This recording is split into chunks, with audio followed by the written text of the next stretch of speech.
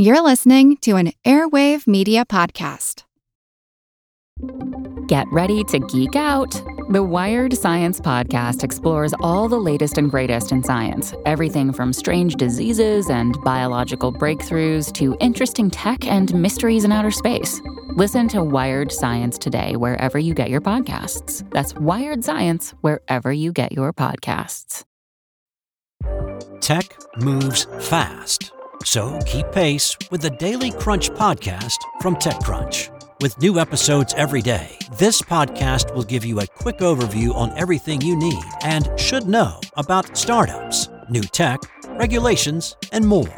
Listen to TechCrunch Daily Crunch now, wherever you get your podcasts. That's TechCrunch Daily Crunch, wherever you get your podcasts.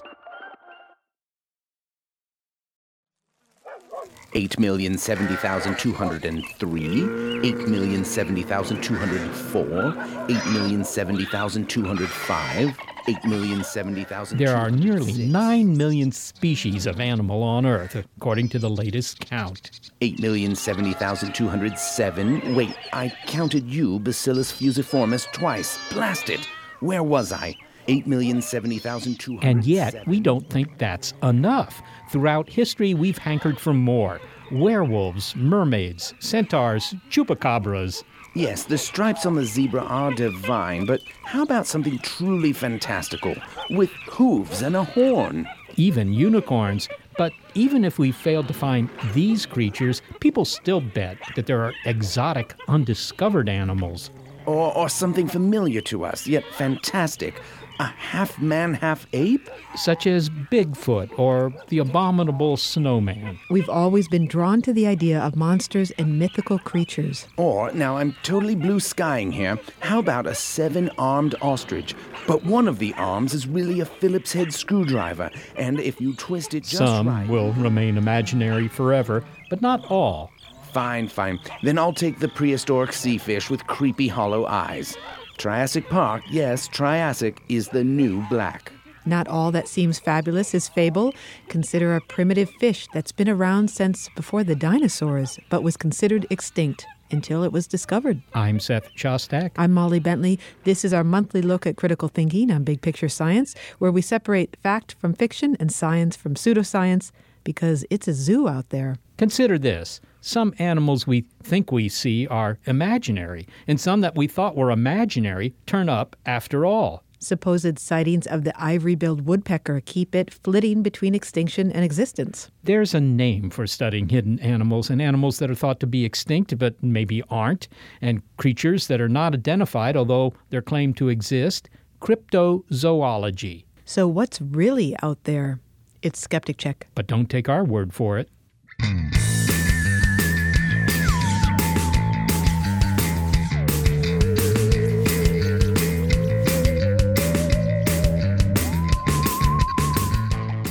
Okay, in my business, I'm frequently asked to sift through questionable evidence for extraordinary creatures, and an alien from another planet would certainly fill that bill. My email inbox, it gets stuffed with messages with proof, supposed proof, that they're here. Very often the attachments contain blurry photographs of distant aircraft or convoluted clouds or rock formations on Mars. It's never a high-res photo of an actual alien, and no one ever sends me the kind of hard evidence that a scientist would accept, a box of spaceship parts or a snippet of extraterrestrial DNA. On the other hand, I do have a nice collection of pretty cloud photos, so I guess it's not all bad. Biologists and zoologists have to separate fact from fiction as well in dealing with extraordinary claims.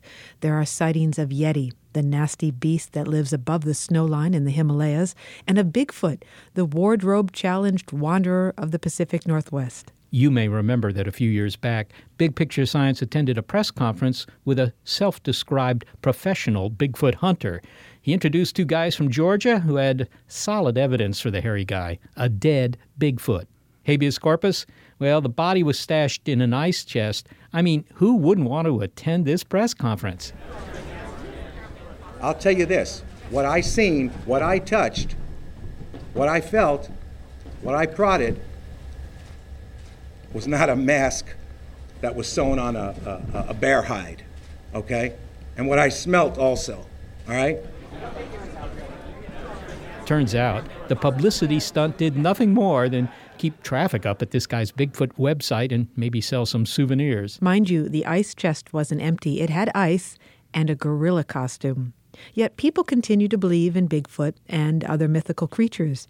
Donald Prothero is a geologist and paleontologist who specializes in mammals. He's the co-author of Abominable Science: Origins of the Yeti, Nessie, and Other Famous Cryptids. And he has insight into why we continue to hope that such fanciful creatures exist.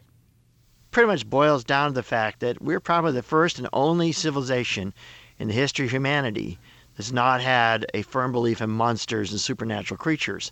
And then with this world of science and skepticism, we've tried to push those back and try to unroot them.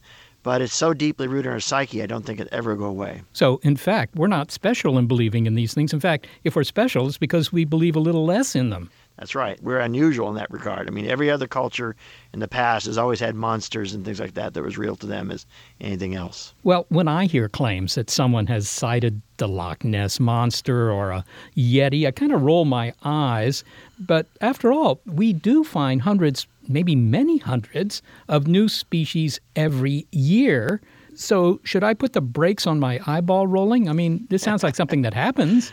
Well, there's a big difference here. Zoologists indeed are finding new animals all the time, but they're usually smaller animals that are usually very similar to animals that we're already familiar with. In most cases, we already had them and didn't recognize them as new species until much later. And that's very different from something that's a zoological oddity like a Bigfoot or a Loch Ness Monster, which doesn't fit. And that's back to the definition the cryptozoologists have always used. They said it had to be extraordinary, it had to be shocking, it had to be unusual, not just another species that was always, conventional. But some of the species we found in the past, 100 years, look pretty unusual to me. I mean, I'm thinking of Komodo dragons, right, or okapis, certain squids, maybe the coelacanth. Yeah. I mean, these would be regarded by many people as monsters. Yes, there's a big difference there.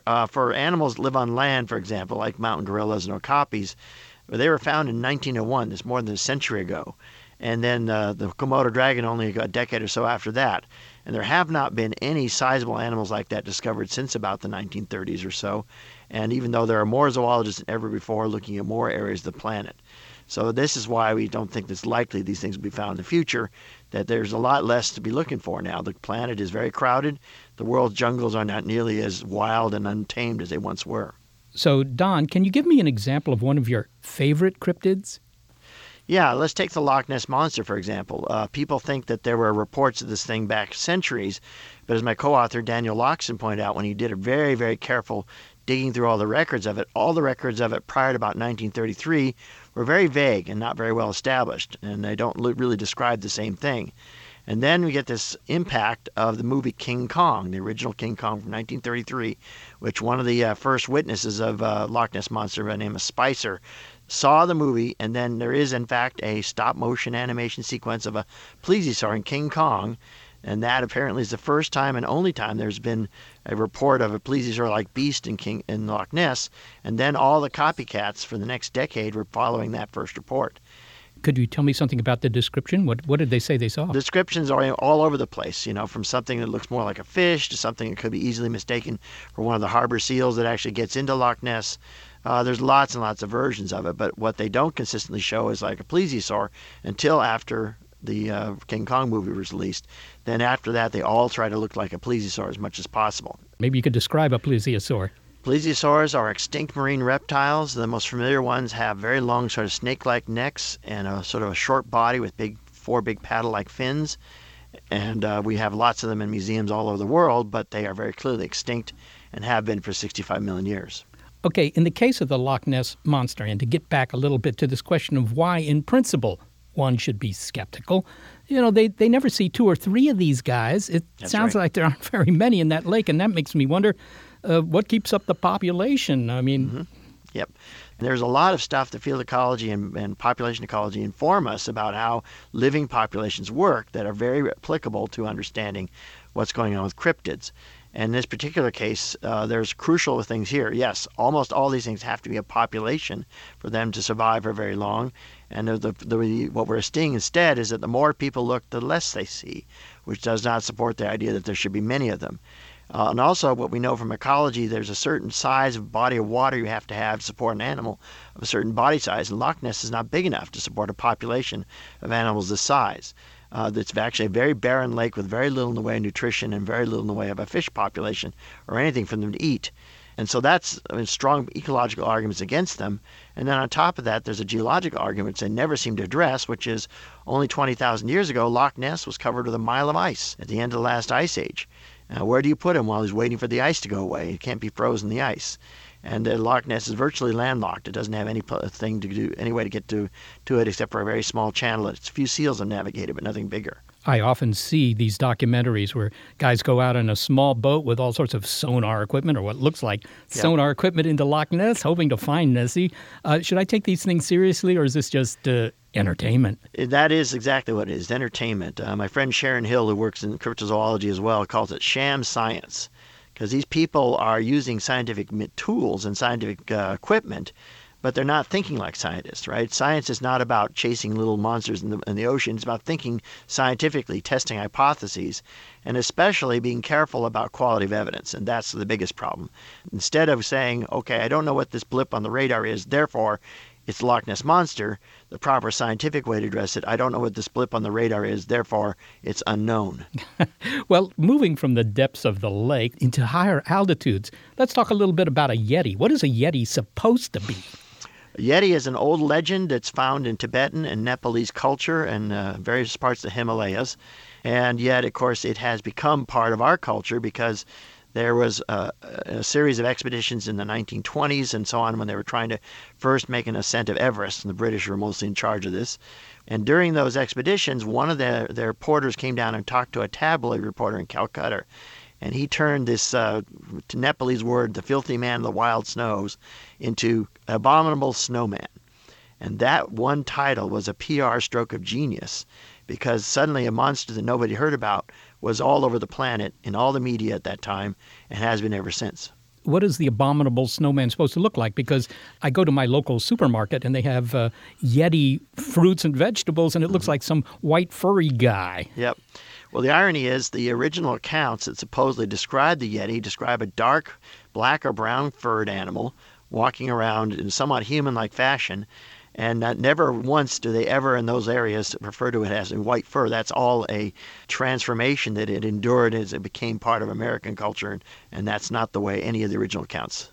Just as an aside, the Yeti is pretty important in Nepal, is it not? I believe their national airline is Yeti Airlines. That's correct. I can imagine the slogan, "Are you ready to fly Yeti yet?" That's right. And if you travel around Kathmandu like I have, it's one of their biggest industries is tourists acquiring Yeti souvenirs and Yeti knickknacks.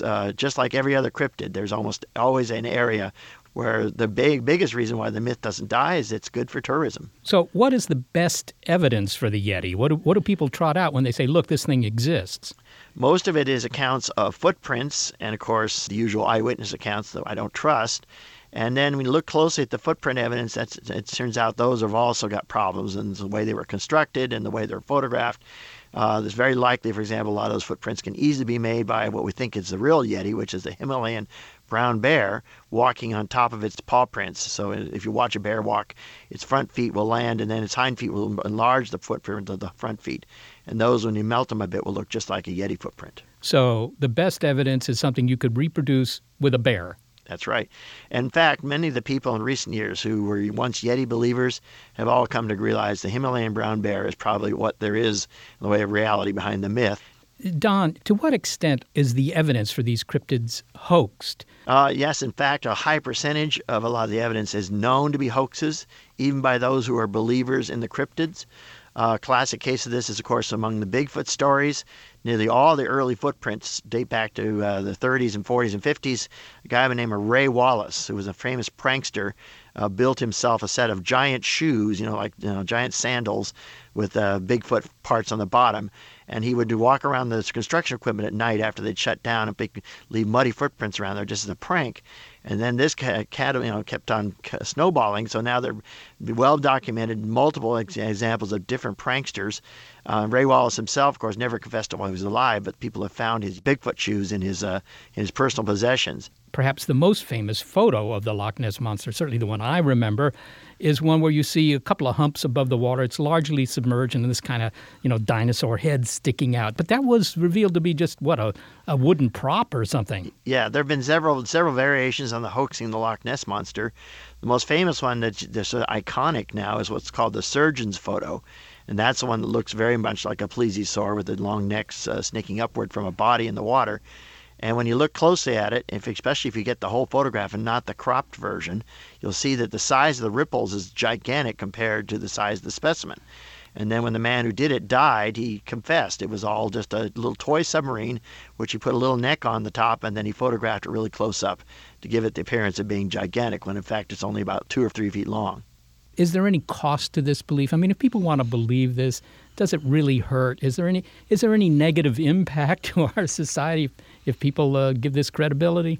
My co-author Daniel Loxton is not, convinced it's very dangerous. I am a little more, I have a veteran of 40 years of battling creationists in this country, which is a very difficult struggle and a very frustrating one. And I see this as sort of a gateway drug to sloppy thinking and belief in the supernatural and belief in all sorts of unsupported ideas. And that's why I'm more negative about it than Daniel is. And in particular, if you look, for example, at certain cryptids like Mokele Mbembe, the supposed dinosaur in the Congo, or again, the Loch Ness Monster, the only people looking for those today are creationist ministers. And they openly say in their websites and in their publications, they believe that all of evolution will be overthrown if they somehow discover this dinosaur in the Congo or Loch Ness Monster, which is patently ridiculous because it's thousands of different lines of evidence to support the idea of evolution. And to show you how scary that can be, the recent creationist efforts in Louisiana, there are actually schools now that are being ordered to teach that the Loch Ness Monster is real as a gateway drug to creationism. Donald Prothero, thank you so very much for being with us today. Thank you so much. Donald Prothero is a paleontologist, geologist, and former professor at Occidental College. And he's the co-author of Abominable Science, Origins of the Yeti, Nessie, and Other Famous Cryptids. He did the monster mash. It was a graveyard smash. One of the many things that's intriguing in that interview is how low-tech some of those hoaxes were. I mean, we live in a very high-tech world now, but Ray Wallace, with the homemade shoes he made, the homemade Bigfoot shoes, fooled his colleagues for a long time. And then the famous photo of the Loch Ness Monster was really a child's toy. Yeah, well, I think that testifies to how credible the audience for these things was. People want to believe in that. And, as Prothero says, you could just make very simple arguments on the basis of the biological requirements of these guys that they couldn't exist. Loch Ness is not big enough to supply enough food for a pod of Nessies. They just couldn't be down there. Is that what the plural of Nessie is? Nessies? I think Nessie? Yes, necessarily Nessies. Yes, it is. I think today, if people were going to make these hoaxes, I'd go for a radio-controlled Loch Ness Monster and have it far away so people can only photograph it with, telephoto lenses that are on shaky cameras, and they would never be sure. But before you mourn the non-existence of these popular cryptids, not all legendary creatures are imaginary. Remember the discovery of that predatory fish thought to be extinct? Well, maybe not, because the discovery was made in 1938. But now that the coelacanth's genome is mapped, it may provide clues as to how and when finned creatures first flopped onto land. Plus, the ivory-billed woodpecker chips away at our ideas of what is real and what is imaginary. It's a monster mashup on Skeptic Check from Big Picture Science. So this is History Uncovered, and I'm Kalina. And I'm Austin. We are the co-hosts of the show. History Uncovered is a podcast presented by All That's Interesting, where we both are writers. We cover all sorts of topics: true crime, unsolved mysteries, history, folklore, the paranormal, you name it. We've been doing this now for more than 100 episodes, covering a wide range of topics, and probably something that's bound to be interesting for everyone out there. Absolutely. And in addition to our normal episodes, we also do a History Happy Hour more about the recent news in the world of history and archaeology, which we cover daily on the site, as well as important historical anniversaries. We also have done some special series. We've done one on the Titanic, doing one on Jack the Ripper, done one about some famous UFO sightings. So if all of that sounds like something that might be interesting to you, and you like having a good time, learning new things, and maybe laughing or just groaning at some bad puns, check out History Uncovered everywhere you get your podcasts. The coelacanth has an appearance befitting a monster. It's a large, scaly aquatic predator with a toothy underbite. But more than that, it has odd appendages. It belongs to a group of lobe-finned fishes. Fins project from its body on stalks, and they're supported by the same basic bones as your arms and legs. It's a transition between a fish and a land-crawling animal. But until recently, we only met this creature in its fossilized form. The coelacanth lived from about 400 to 66 million years ago, and after that, it seems to have disappeared from the geologic record. But in 1938, one of these coelacanths was discovered in South Africa, and when it was initially described, it was quite the zoological sensation throughout the world. This wasn't a blurry photo of a child's bathtub toy or a collection of fantastic anecdotes. It was a living coelacanth. Now, that's what we call solid evidence of existence. Geneticist Chris Amamiya says the discovery was serendipitous. A woman who was just starting out as a curator of a museum in South Africa happened across this specimen that was brought in by a captain of a trawler. And, of course, she reached out to the authorities, as it were, and one guy in particular. And, in fact, it was validated that this lineage of fish was thought to have gone extinct 70 million years ago. So this guy didn't just go fin to nose with dinosaurs. He largely predated the dinos. The coelacanth was dubbed the living fossil, but there's nothing that really proves your existence quite like having your genome decoded and published. Dr. Amamiya led a team that recently did just that. The DNA of this large ancestral fish may provide clues as to how finned creatures first flopped onto the land to become four-footed tetrapods. And our understanding of the fish has come a long way since the museum curator, Marjorie Courtney Latimer, first sketched her discovery. And she needed a big sketch pad because this was no guppy. They're about 1 meter long. And if you looked at a coelacanth, you would see that it is really quite prehistoric looking. It does look like a very ancient kind of creature. And when she drew this drawing and sent it to the experts, she drew a figure that really looked almost like a lizard. And the first impression by the expert said, "Oh gosh, this really looks like a reptile or a lizard." The most striking feature that makes it really stand out are these fins that have they're kind of like paddles, and they sort of look like limbs. And J.L.B. Smith, the expert who I was referring to, he called it old forelegs. Old forelegs, but not F-O-R-E, F-O-U-R. That's right. Yeah. Kind of a play on words. That's right.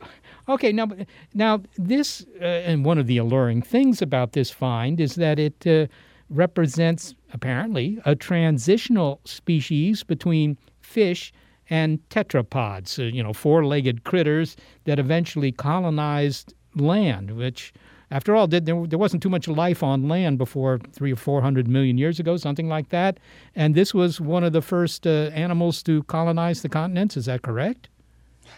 Well, you got the fish part right. This is definitely a fish. And in fact, when we look at the genes themselves are much more similar to the tetrapods. So this thing is a fish, but it really genetically, it's more like a tetrapod. I should say that this organism still lives in the ocean. It's very much aquatic. It's not one of these organisms that actually crawled up on land, as it were. However, there are several other transitional forms that have been described from the fossil record, most recently Tiktaalik, which is a form that has been found in Nunavut, Canada. And these other forms are better candidates for those kinds of transitional forms that would have come out on land, as it were, and become tetrapods. Well, I mean, it's a very interesting thing because these fish, at least on the basis of what I've read about them, they live in very deep water today. They don't sound to me like critters that have any interest in pawing their way up onto the shore. just for recreation or just because there's a lot of uncolonized real estate there.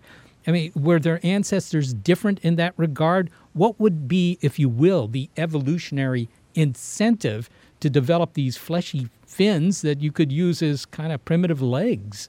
Yes, we certainly know that coelacanths are a much wider group than just this form that exists in the deep oceans. And of course, the ones that live in the oceans, they've developed adaptations for living deep in the ocean. And so in that particular case, there'd certainly be an incentive to develop appendages that will enable you to scud along on the bottom and inhabit environments that hadn't previously been inhabited. Of course, you'd still have to develop the proper kinds of air-breathing sorts of adaptations, as well as the kinds of things that you'd need to prevent the skin from drying out and things like that.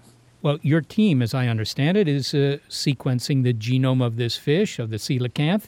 It has 2.8 billion units of DNA. What were the big questions you had going in? Were you trying to figure out what genetic changes were required to produce paddles and eventually legs out of what were just fins? Basically, the sequencing of the genome allows us to do biology from the inside out. We can ask what genes are there and then do the kinds of experiments to really validate whether these genes are involved in certain processes and to try to come up with an evolutionary scenario as to how these things could have happened. Well, did you find any genes that, form limbs? I mean, here's the leg gene. If you have one of these, and you'll make a leg?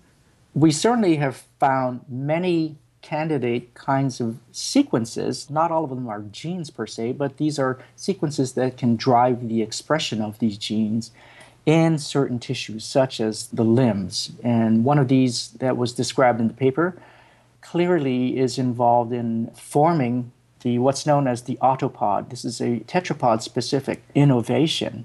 It's basically the forelimb and the hind limb. And it allowed us to see whether or not that sequence was truly expressed in a limb-specific fashion, which would tell us that the formation of the autopod was already in progress in the case of the coelacanth and most likely some of these other kinds of transitional species. Well, then finally, Chris, what do you think are the chances that we'll find another cryptid, another, if you will, living fossil, although realize that that's a loaded term now, but one that's as dramatic as the coelacanth, or have we sort of fished to the bottom of the barrel, as it were? Well, I would have said that it's not very possible that things could have survived without ever being found. But, just a few years ago, there were some very unusual kinds of sharks that have been discovered, and critters are being discovered all the time. We just haven't looked very hard in some cases. And in some cases, certainly very difficult to look in places that are uninhabitable for us, but may not necessarily be for one of these critters. Well, Chris Amamiya, thank you so very much for being with us today. It was a fun time. Thank you. Chris Amamiya is a biologist and geneticist at the University of Washington and the Benaroya Research Institute in Seattle. Now, from the deep ocean to the lush woods of the southeastern United States. Now listen carefully to this scratchy recording made in Louisiana in the 1930s. That's a sound that ornithologists would dearly love to hear again, but they haven't for years. It's the call of the ivory-billed woodpecker, and that recording is a treasured part of the Macaulay Library at the Cornell Lab of Ornithology. This rare audio snippet is one of the few of the ivory-billed, one of the largest woodpeckers in the world, a bird that hovers close to extinction. Indeed, many think it has vanished. Sightings of the bird in the late 1990s and the 2000s sent hopes soaring that maybe the bird hadn't disappeared, but there's been contention over each piece of evidence and debate over whether it's conclusive. Some evidence consists of those ubiquitous blurry photographs and eyewitness accounts, yet this isn't a mythological bird. It lived, and it may still. But because we don't know for sure, the ivory-billed has been lifted higher than the old-growth trees that are its cherished habitat, to a kind of mythic status, and it's also a symbol of what we lose when biologically diverse ecosystems are destroyed. John Fitzpatrick is director of the Cornell Lab of Ornithology at Cornell University, and he's led teams to the southeastern forests to test claims of and to search for the ivory-billed woodpecker. The ivory-billed woodpecker was a remarkable bird. It was North America's largest woodpecker, and it lived in spectacular old-growth bottomland forests and tall pine forests of the southeastern U.S. predominantly. And it was really an iconic bird of these primeval, deep, dark American forests. So it was really an American icon. And so when it flew, it had very large white patches on both the front and the back end of the wings. It dwarfed the look-alike bird that is still around in abundance today called the pileated woodpecker. It's superficially similar to the pileated, but actually much bigger. So spectacular in its vivid black and white and bright red crest that it earned this nickname Lord God bird, because people, when they saw it, would drop to their knees saying, "Lord God, what a bird." Now, you're speaking of the bird in the past tense, which may give away the ending to this story. But I wonder if you could describe what was happening with a scattered report of sightings of the bird around, say, the mid or the early 2000s. Sure. The first big controversial sighting was actually in 1999 in the Pearl River of Louisiana, not far from New Orleans, when a young graduate student was out hunting, actually, and reported seeing a pair of ivory-billed woodpeckers together in the Pearl River. And that launched a pretty extensive search, especially in the year 2001, 2002. We were a part of that search where we went in with audio equipment trying to see if we could get any sound recordings. Nobody recited that bird in the Pearl River, and we got no recordings that were in any way resembling ivory-billed woodpeckers. But then in 2004, this amazing event happened, which was a kayaker reporting seeing an ivory-billed woodpecker in eastern Arkansas. And that's where the Lab of Ornithology got involved again, because our editor of our magazine went down, saw the report, went down with a friend, went through, was guided by this same kayaker, and lo and behold, they both saw it. And I know Tim Gallagher well. He's a lifelong naturalist and a very careful, scientifically trained individual. Described that event to me in my office a few days later when he got back to Ithaca. And I grilled him for an hour or more about exactly what he saw, what else it could have been, and what he described right down to the details. There was no doubt in their minds that both wings had very large white patches on the trailing edge of the wing. So at this point, your team at the Cornell Lab of Ornithology got involved in this investigation, and it meant going down, I believe, to Arkansas and to Florida. And what exactly did that entail? Did you have to sit in a tent or glide in a canoe for days on end waiting to spot this bird? Think months. And think scale. What we recognized was getting evidence of a bird that is believed extinct is a tall order in the bottomland swamp habitats of this bird's existence. The most important thing from my standpoint from the beginning was if there's a surviving ivory-bill out there, it definitely had parents, and it's conceivable that its parents are still alive too. And so if there's a breeding pair of ivory-bills somewhere, that's what our real quarry would be. And so to do that, we needed to amass a bunch of people. We raised some money. We got a bunch of individuals who could commit literally months and months of their lives to be out there in the woods. We put automated cameras in various places that looked possible. We did long, very painstaking transects looking for holes that appeared to be of the right size and quality for ivory-bills. Very importantly, we did an extensive job of placing sound recording devices throughout the big woods habitats to see if we could, and these are passive recording equipment that would record continuously all day long, and begin to analyze these recordings to see if we could pick up sounds of this woodpecker. Well, let's stop on that point for a moment, because Cornell University has an extraordinary collection of bird sounds in its Macaulay Library.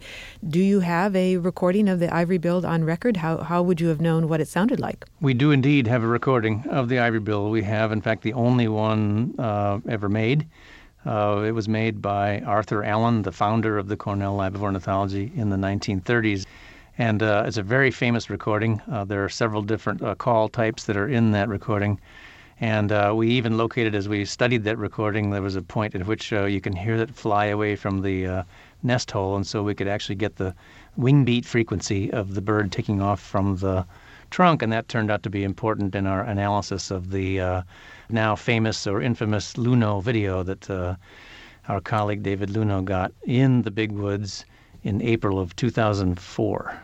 Our colleague got this video, just a few seconds of a bird taking off from about 8 feet up on a trunk of a tree, and that video bears very strong resemblance to an ivory-bill woodpecker flying away. So you said that the Luno video was controversial, and how so? And what was the conclusion of what was on the video in the end? Yeah, really good question. And educated individuals differ in their interpretations of that video to this day. The problem with the video is that it was just 7 seconds long, and only about 2.5 seconds is this bird in any kind of a decent view in the video. It's flying away from the camera. It's very quick. What it shows to many individuals, including us still to this day, is unequivocal evidence of very large white patches on the rear end of the wing, which would make it an ivory-bill woodpecker. The alternative interpretation is that those white patches are blurred towards the back just by the speed of the wing beats on the video frames, and that those represent the white wing linings of pileated woodpeckers. So the alternative view of the Luno video is that it is a pileated woodpecker escaping in front of the canoe, not an ivory-bill. What do you believe? My view, as well as many others, is that the evidence leans towards ivory-bill. I still think it's more consistent with an ivory-bill woodpecker than with a pileated woodpecker. The fact that it is debatable, however, I totally acknowledge. It's a video that doesn't do, by definition, it's not conclusive because there are others who view it differently.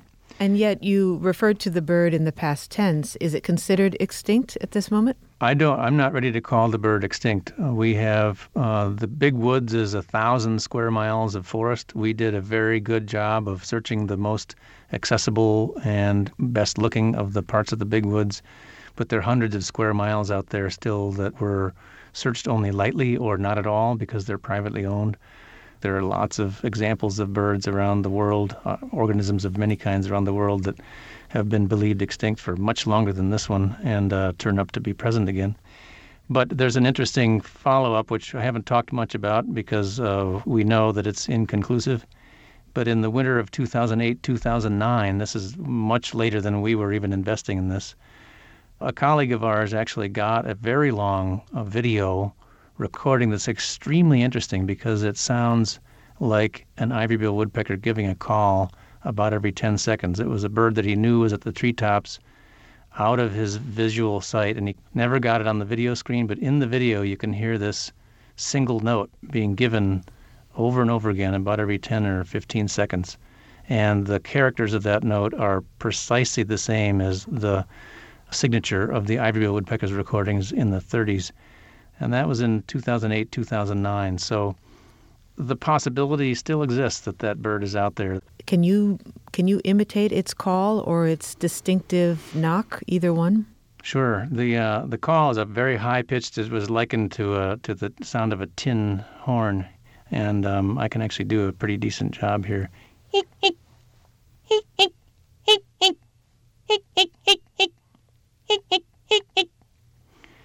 And its drum was very distinctive. It has a double drum, a sort of boom.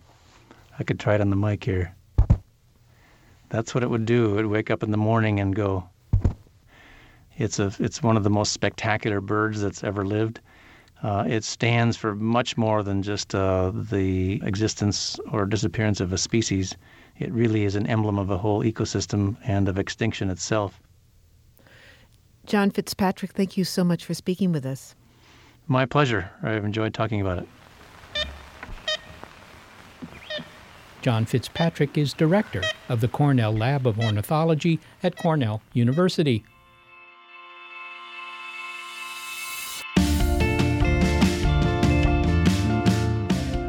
Next up, vanished animals that may yet return with the help of powerful DNA technology. Now, some of those radical high-tech advancements in biology and genetics offer hope for reanimating species we've lost. But can we really walk with the dinosaurs one day? It's a monster mashup on Skeptic Check, our monthly look at critical thinking. From Big Picture Science.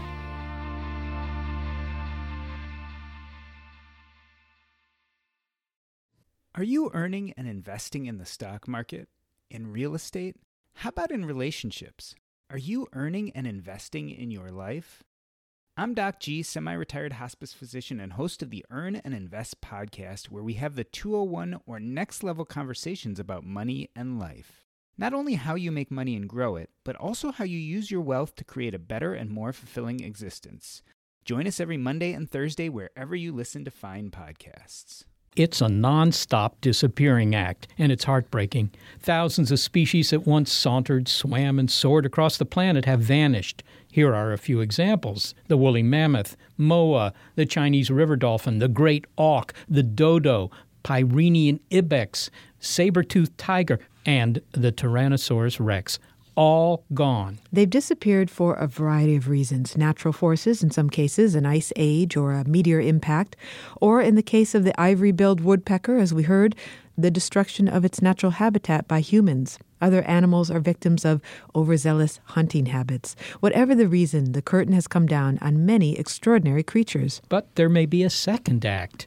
Biology and genetics have come a long way, and before we get too comfortable referring to these animals in the past tense, consider that the tools of science may be able to reverse the direction of time's arrow. Billions of passenger pigeons filled the skies of North America in the 19th century.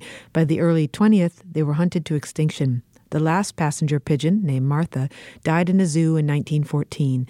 And while biologist Ben Novak acknowledges he can't bring Martha back, he does hope to restore her species. I'm Ben Novak. I work for Revive and Restore as the lead coordinating scientist of The Great Comeback, which is our organization's project to bring the passenger pigeon back to life. In fact, I believe you've been known to identify yourself as the one who's hired to bring the passenger pigeon back to life. Yeah, that's a I guess lead coordinator is the technical on paper term, but yeah, essentially I've been hired to bring it back to life. Well, we'll talk about how you're planning on doing that. But first, Ben, we spoke with John Fitzpatrick about the ivory-billed woodpecker, and he believes that the bird still exists, which raises the question of how do we know when an animal has gone extinct? Well, there's a policy held by the International Union of Conservation of Nature that states that any population of organisms, species, subspecies, is not declared extinct until it has been failed to be cited for 60 years. And that's a confirmed sighting. So how a sighting is confirmed is a rigorous process. I mean, nobody can just come in and say, well, I saw a Tasmanian tiger. Clearly, they're still out there. I mean, confirmed sightings usually have to have some sort of physical evidence, a photograph that's clearly not fake. A video is great. Actual animal material, of course, is the best. Now, you're part of a team of scientists. I won't call them outliers, although I think they have been referred to as such, that are trying to achieve something quite extraordinary, which is to bring extinct species back. And of all the species that there are that sadly have gone extinct, you have seized on the passenger pigeon as your project. Why the passenger pigeon? Well, in one sense, the passenger pigeon is a model species for trying to develop the science for bringing an extinct animal back to life, for being able to know whether or not you've really brought the right thing back, if you've succeeded. Because of the intimate history we have with it, we have a great deal of specimens to work with, and we have a great deal of written records of where the birds flew, how they behaved, so that when we try to reproduce a new passenger pigeon, we actually have a definition of what that species is to compare our new animal to. And we have enough material to work with the living relatives and knowledge in this kind of area pushing forward to use this species as the test subject for making this the kind of process that might apply to, say, a great auk in the future, or a heath hen, or maybe even a dodo bird. And its cousins, the passenger pigeon cousins are the band-tail pigeon for one, the rock pigeon, right? Yeah, so the closest relative we're working with that we'll use as kind of the model animal for recreating passenger pigeons is the West Coast band-tail pigeon, which actually has a lot in common with the passenger pigeon. They look very different from each other in color and shape, but for lifestyle, they're very similar. Well, let's talk about how you're going to do this, the science of it. Yeah. So you have some DNA of the passenger pigeon. You don't have a complete genome, and then you use its cousins, as you mentioned. And what do you do with that genetic material? So the technology being developed right now, that is the technology that sparked all of this, is called CRISPR technology, and that's an acronym that is quite long. It's a particular biological complex that was discovered in bacteria, and it's used in bacteria for particular types of repairing DNA damage. And these CRISPR enzymes are capable of coming in with a healthy chunk of DNA and cutting out the bad part and swapping in the healthy part. And so this idea was harnessed in the sense of for de-extinction or biomedicine, gene therapy, things like that, is you can take a cell from a band-tailed pigeon for our project, and using the sequences we have of the genomes, we'll identify particular mutations that are different between the two species that we need to change to recreate a passenger pigeon genome. And we can synthesize those little mutations in a tiny chunk of DNA and stick that chunk of DNA into the CRISPR complex, and it'll have an RNA guide that guides it into the specific spot it needs to go in the band-tail pigeon genome. And then we will use band-tail pigeon living genomes, the cells, to engineer our passenger pigeons. So you have an incomplete genome of the passenger pigeon, and where did the DNA come from? It comes from museum tissues, stuffed birds, taxidermy specimens. Every museum in the world has a natural history collection with these stuffed animals, museum skins. They don't look like, say, a hunting trophy. They're stiff. They're really just for studying color, but they preserve the skin, the feet, certain elements of the bird. And so someone like me will come along to a museum that has a passenger pigeon, and I'll cut a tiny little pinhead sized piece of tissue off of one of the toes. Because at the toe, you get a little bit of skin, tiny little bit of the muscle and the sinew that were part of the foot. So you get a nice little concentrated bit of tissue, and then we'll get the DNA out of that. And eventually, you come up with combining the information and the experiments to creating an actual bird. And you will take the cells and actually produce a little baby bird. And ideally, it grows up and looks like a passenger pigeon and flies like a passenger pigeon and lives like one. So the idea is you put this DNA into a reproductive cell of either a band-tail or a rock pigeon, and this becomes the mother of this little baby passenger pigeon. Yeah, precisely, yeah. Well, this raises the ethical questions, and we're really talking about the science here. And on a show that we did, we spoke with you, and we did raise the ethical questions. And if people would like to listen to that, that's called the De-Extinction Show. So we won't cover all those here, but I will ask you just if you can give me a good argument, just because we can do this, yep. Should we do it? What is the strongest case for bringing an animal back? Well, the strongest case, many people have argued different things. For me, the strongest case is producing ecosystems that are going to work in the future the more we change the planet. I think a lot of people have this idea that somehow we can loop back to some historical point and restore habitats in a way that the world will just resume on its natural course to how it was supposed to be. And that's impossible. So, you think about trying to put mammoths and ancient bison and particular animals into the tundra and turn the tundra into prairie, you change the way climate change happens on the planet on a very large scale. That engineering and other technological tools, rather than using animals, cannot really give us. But I wonder if there's also an awesome factor here, a wow factor, and that we feel we missed out on experiencing these incredible animals. In a sense, I think the awe factor of de-extinction is a very powerful argument, but it misses kind of the detail where it comes from. I mean, a lot of people think, oh, this is really cool, but I think this is the type of innovation that's really innate in humanity. I mean, we have had a fascination with biodiversity, the life on this planet, from the very beginnings of the roots of what make us human. The first art on cave walls are wild animals running in stampedes, and our first gods are humans with animal heads.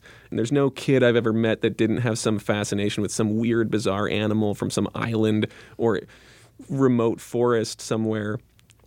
And this idea of de-extinction, I mean, it's kind of the next phase of how much biodiversity has to do with what makes us human. Is, I don't think, at least I would hope I don't meet anyone that doesn't want to keep every type of animal we have, every type of plant, every bit of life we have around right now, and also, miss out on trying to reclaim some of the bits that we've lost in our march forward. Ben Novak, thank you so much for coming into the studio and talking to us. You're very welcome. It was my pleasure. Ben Novak is a visiting biologist at the University of California, Santa Cruz. He's the lead coordinating scientist of The Great Comeback for the Revive and Restore Project at the Long Now Foundation.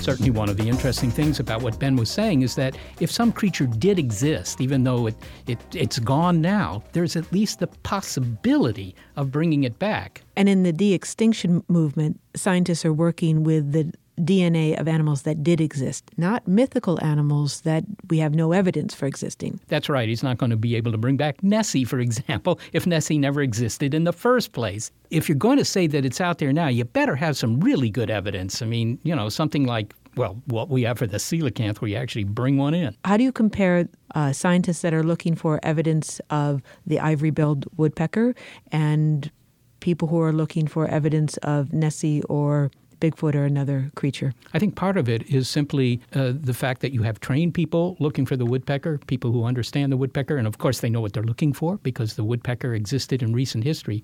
But beyond that, they are not willing to say, yes, it's out there now until the evidence is very, very good.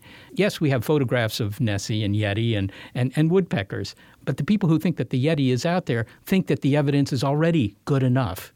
And the woodpecker people are very careful. They say, it could be out there, this might actually be a photo of it, but we're not absolutely sure yet. And that's the difference between science and pseudoscience.